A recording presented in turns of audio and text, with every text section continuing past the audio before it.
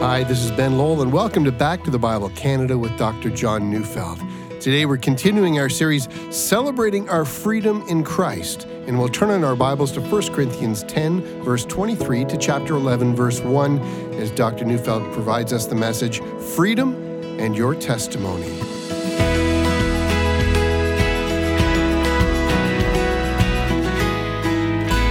The Westminster Shorter Catechism. It's a document that was produced in 1674.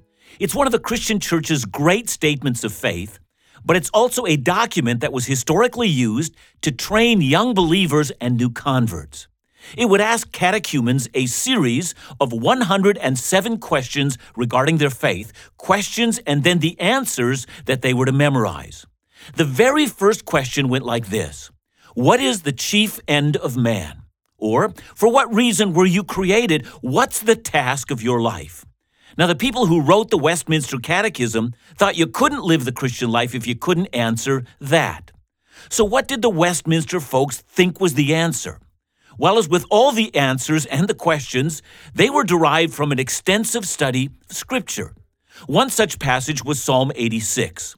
Psalm 86 verse 9 says, "All the nations you have made shall come and worship before you, O Lord, and shall glorify your name." But in that same psalm, in chapter 86, verse 4, it says, "Gladden the soul of your servant, for you, O Lord, do I lift up my soul." In other words, when you lift up your soul to God, He gladdens your soul. Or, glorifying God and finding pleasure in God are, in fact, the same thing. And so for the Westminster Confession, the answer to the question, what is the chief end of man, is this: the chief end of man is to glorify God and enjoy Him forever. I mean, there's nothing greater that can be achieved in life. Honor God in all things by finding the summation of all pleasure in Him. And so all the things that you pursue that one thing. Now, we're discussing the issue of Christian freedom, and you might wonder what all that has to do with freedom. So let me start. Too often when discussing freedom, we discuss the proper boundaries of freedom. Do these things and you remain free. So, for instance, if you live in a free country and you have free speech, can you say anything you want? And the answer, of course, is, well, no, you can't. You can't shout fire in a crowded room and claim free speech as the justification for the panic that ensued. And with that, we often have a discussion in our culture what the equivalent of shouting fire in a crowded room actually means in a number of different situations. And so you can see that in our culture, what we're really discussing when we discuss freedom are the boundaries or the edges of the thing. How much will we let you get away with before we have to stop you? And we might think also that when we're in Christian circles, we do the same thing when we discuss freedom.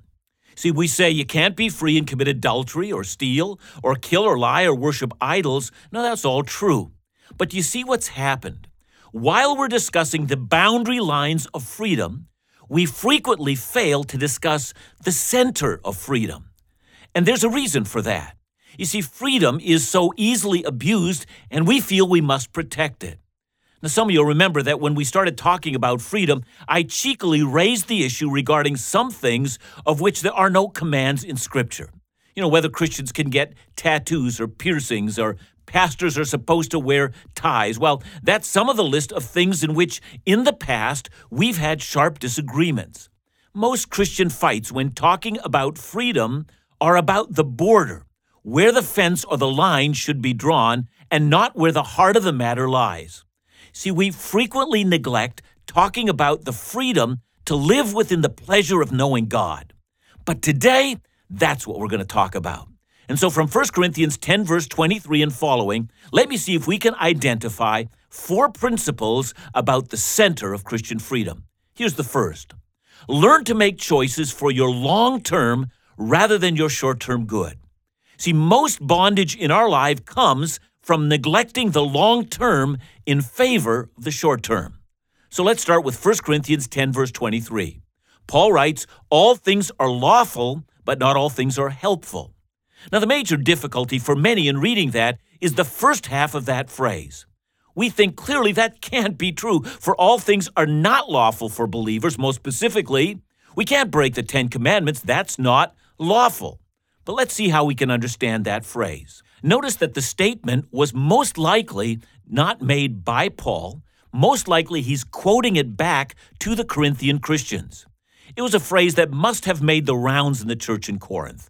All things are lawful, and that must mean that for the virtuous man or woman, you need put no boundaries around their freedom. Indeed, in 1 Timothy 1 verse 9, Paul seems to agree, and he tells Timothy, the law is not laid down for the just, but for the lawless and disobedient, for the ungodly and sinners.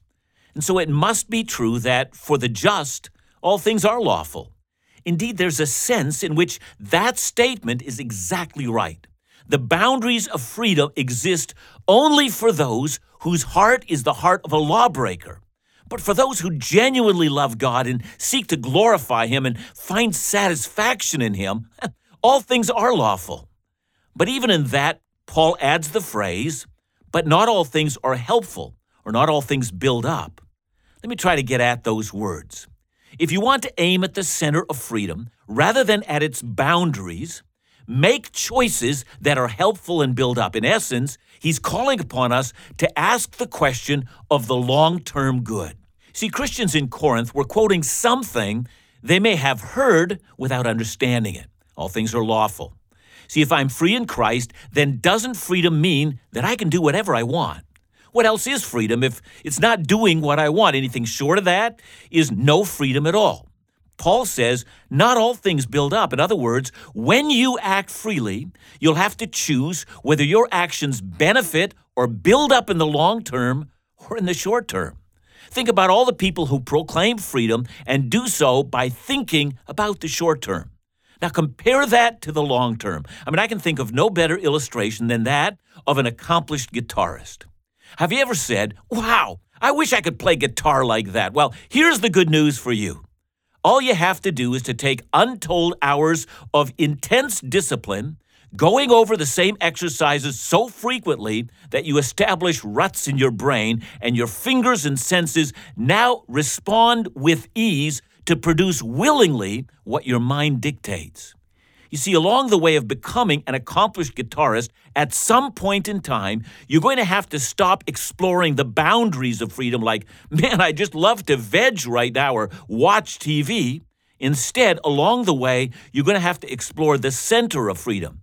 It includes things like using your freedom to learn perhaps from the style of other accomplished guitarists, maybe an Eric Clapton or a Jeff Beck or a B.B. King. Now you're exploring the center of freedom, and you don't need the boundaries anymore. You're not focused on what you can't do, but rather you focus on what you can do, what you can learn, how to improve and get better. That's the case of all things being lawful. So, you really can be an accomplished musician if you're willing to commit to that. And that's where Christian freedom lies. If you exist to glorify God by finding pleasure in Him, you will first of all use your freedom for the long term rather than the short term. You'll pursue glorifying God. Second, learn to make choices that will benefit others. That's what we read in verse 24. Let no one seek his own good, but the good of his neighbor. Now, this is the principle of love. I read of a pastor who preached this very text and then had a time for testimony. He asked members of his congregation to share experiences in which they gave up something they desperately wanted for someone else. And in that time, only one person responded. He said he didn't smoke around people who didn't like it. Now, after the service, a number of people told the pastor, for the first time I realized that I had really never given up anything for another. I wonder, how would you answer? See, don't you see, in today's me-first world, most of us have missed out on the beauty of sacrificing for others.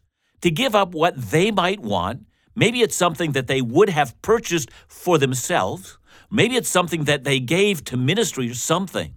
Learn to do that freely and not under compulsion, and learn to revel in the joy that comes from that.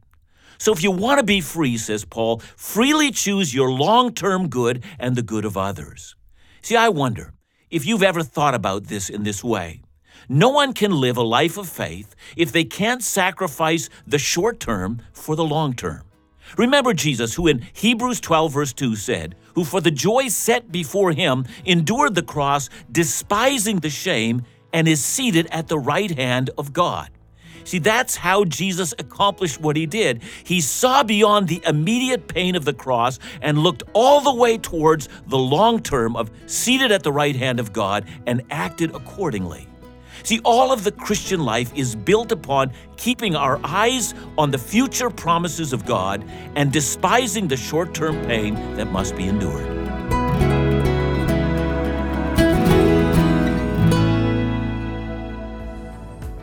Every week, In Doubt, a ministry of Back to the Bible Canada, airs a new, insightful conversation about issues of life and faith targeted to a young adult audience. These conversations include Christian pastors and leaders from around the globe discussing important topics from a biblical perspective. Topics such as the sanctity of life or forgiveness, sexuality, the church, issues of mental health, loneliness, abuse, always with the intention of offering a biblical response. Join In Doubt on air on the indoubt.ca website, the In Doubt mobile app, or subscribe for our weekly podcast. We live in a time and place where the daily questions of life and faith are challenging. We believe the Bible will guide us toward truth and challenge us to live radically different lives. For more information about In Doubt, or if you'd like to support this ministry, call us today at 1-800-663-2425 or visit indoubt.ca.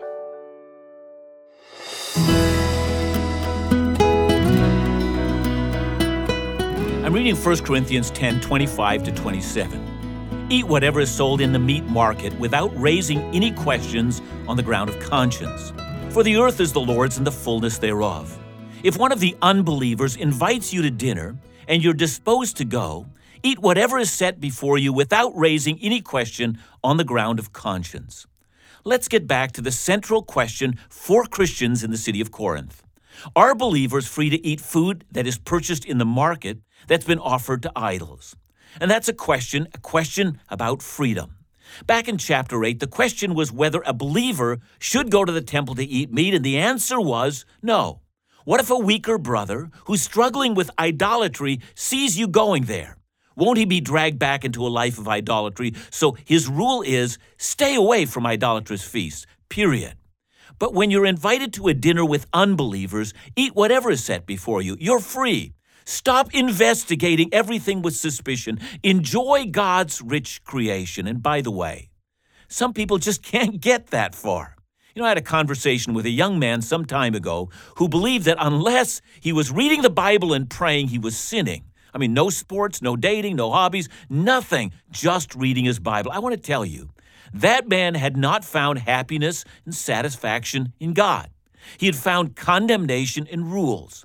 Paul wants to affirm that the creation is good. Go, enjoy the meal. And it's right here that I fear we're tempted to go back to the fringes and say, yes, this is about the boundaries and the rules. You can't go to the temple, but you can go to the market. You're also allowed, if you want to make an impact on an unbeliever, but you can't go if he tells you the feast was dedicated to one of the gods. And so we're back to rules. Here are the boundaries. Here are the do's and don'ts. But if that's what you think, I think you miss the point of this text. The whole issue is built around relationships that believers are forming with unbelievers. After all, as believers, that's what we should be doing, having meals with unbelievers. I remember some time ago, I was invited to a wedding feast of a young Middle Eastern man and his new wife, whom Kathy and I had befriended. We were so glad to go, but in the middle of the celebrations, out came a belly dancer, provocatively dressed, who began dancing with a number of men. And out came a video camera following the belly dancer, videoing every table she came up against. I started to stack up chairs around my table, making it impossible for her to get past my barrier. And it got me thinking all the while as she was getting nearer, I'm going to dive under my table if they video her and I happen to be in one of the shots, because sure enough, someone who knows me is going to see that later and say, hey, that's Pastor John with a scantily clad belly dancer. Look, I know I'm paranoid, but I might have a right to be paranoid. After all, I'm a pastor. I know the sting of criticism. Now, we've mentioned two principles of getting at the center of freedom rather than exploring the boundaries. The first was to act for the long term, and the second was to make choices for the benefit of others, and that leads us to the third principle. The others include those who don't know Christ. If we live for others, we also live for the benefit of those who do not believe, but in so doing, you and I know that a number of gray areas seem to arise, and we open ourselves up to criticism. And that leads us to the fourth point. Look for opportunities to make a stand for the glory of God.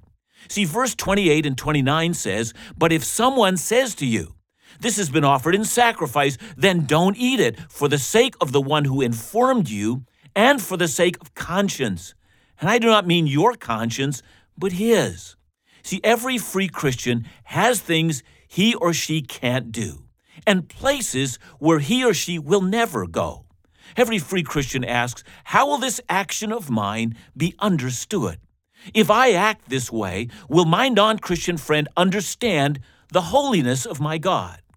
So when the unbeliever says, "This is idols' food," simply say, as a believer, I have only one Lord, and please understand that I appreciate your friendship, but I simply can't partake. Some time ago when someone wrote me asking me what to do when their parents who worshiped idols put food in front of them, what should they do? And I answered in this way.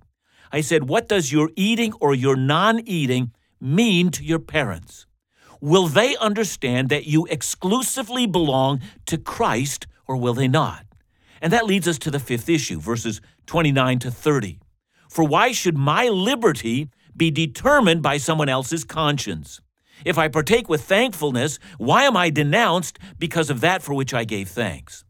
Now, at first blush, these verses seem hard to understand, but think again about the context. Some people in Corinth had no doubt made accusations against Paul. He's forbidding us as believers to eat meat sacrificed to idols, but I hear he does the very same thing. Now, I know that was the wrong conclusion. Perhaps it had to do with Paul eating non-kosher food, and it went on from there, but once a rumor starts, it simply carries on. So then the final point about being and staying free is really quite profound. Prepare to be misunderstood, but don't be prepared to give up on pursuing the center of Christian freedom by being driven back to the rule-bound boundaries that others seek to condemn you by. And that's exactly the issue. Make choices for your long-term good and the long-term benefit of others, and never give that up. Jesus, you remember, was accused of eating with tax collectors and prostitutes, and so they called him a glutton and a friend of sinners. There are choices that you'll have to make, a multitude of them every day, but the truly free person seeks the center of Christian freedom, glorifying God, finding one's moment-by-moment joy in Him. It's worth a lifetime of investment. Some time ago, I got an email from someone who said, for the first time ever, I'm going to join the picket line on strike against my company, not because I actually believe in striking, but because I've nurtured a very important relationship with someone who knows Christ, and I'm not going to risk breaking that relationship over this strike. And he asked, can you understand that? And I said, oh yeah, I can understand that. But I also added, make sure that what you communicate to your friend accurately expresses the God who is. And he said he would. Notice, I didn't make any rules for him, but I did ask him to pursue the heart of the gospel with all his might. I believe this was a matter for his conscience and the Holy Spirit's guidance in his life, and not my judgment. I was saying to him, act freely. In that context, all things really are lawful. See, someone will say, well, I'm not sure I'm comfortable with that. It's so radical. What if a person says he's trying to reach out to a friend and he joins that friend at let's say, a strip club downtown or a seedy nightclub, and in so doing wanders away from the faith? And so we run back to our fences and our rules and things that make us comfortable and yet make us ineffective. See, very briefly, let me suggest two principles that show us the heart of Christian freedom. Principle number one, say it with me. I was created to glorify God, and enjoy Him forever. So I'm reading verse 31. So whether you eat or drink or whatever you do all to the glory of God. So why would a believer refuse to go to a stripper bar with his non-Christian friend? Well, simple. No man can glorify God in sexual uncleanness. You'd be communicating to your friend that God is okay with this kind of stuff. See, glorify God in all you do. That principle beats everything, even in your attempt to reach the lost. Principle number 2, do not seek your own advantage, but the advantage of others. Verse 32 and 33, give no offense to Jews or to Greeks or to the church of God, just as I try to please everyone in everything I do, not seeking my own advantage, but that of many, that they may be saved. You know, at first glance, these verses may look like they've been written for pansies. You know, we all know people that are so weak and vacillating that they spend their lives looking to please someone so that they have no backbone at all. Well, they're not free. They aren't in bondage. Whatever you make of Paul, when you read him, you'll never be able to accuse him of that. I mean, he stood up to Pharisees. He stood up to Peter. He stood up to the Corinthian church. He stood up to people who tried to stop him. No lack of courage in him, none at all. But putting it that way may make him seem like the person who says, you know, I'm not going to let anyone take advantage of me, and ends up with a fight with everyone. And that attitude is an attitude of bondage as well. That's just the schoolyard bully. In response, here's what Paul says. I will fight like fury for the salvation of many, but I won't fight for my own rights. Might I conclude in that way? I've met very few men and women like that, but when I find them, 2 things strike me about them. First of all, how free they are. They're not easily insulted, and they're not on an ego trip. They're free. And secondly, I'm amazed how men and women like that find delight in God. How about you? Is that what you're after? I pray that it is. John, your message leads me to a question today, and it's a bit of a tough one, I think, because there's that sense of evangelism and our need to evangelize, but we need to make sure we don't compromise our own walk with the Lord in the places we might be wanting to evangelize. Does that make any sense? Yeah, there's so many examples, I think, of exactly that.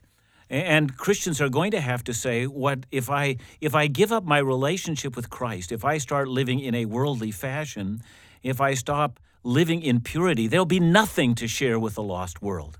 But at the same time, if in my purity I lock myself away and have nothing to do with the places where the lost go, then I'll never be able to reach them. So I think we're going to have to learn to be free and to use our freedom responsibly. And it's going to be so good to do that. Now, Ben, I think you've done a lot of that because you've worked with the Salvation Army in some very difficult communities, and you talk about that.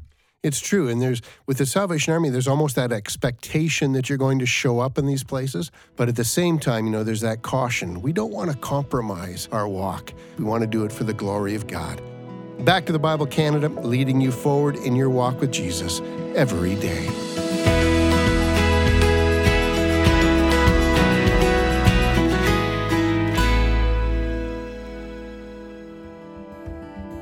Our world is confusing. Every place we turn, there are new rules and protocols, and we can clearly see that there are people suffering from fear, not knowing who they can trust or where they can find truth.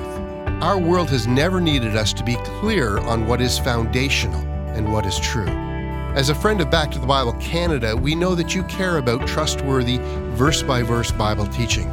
Together with you, anyone seeking to know and better understand the God of the Bible will find accessible, relevant, and trustworthy Bible teaching through a dynamic range of mediums and resources. To know more or to offer a gift to support this cause, call us at 1-800-663-2425 or visit backtothebible.ca. And don't forget to ask for your free CD copy of Dr. Neufeld's series, Bible Teaching You Can Trust.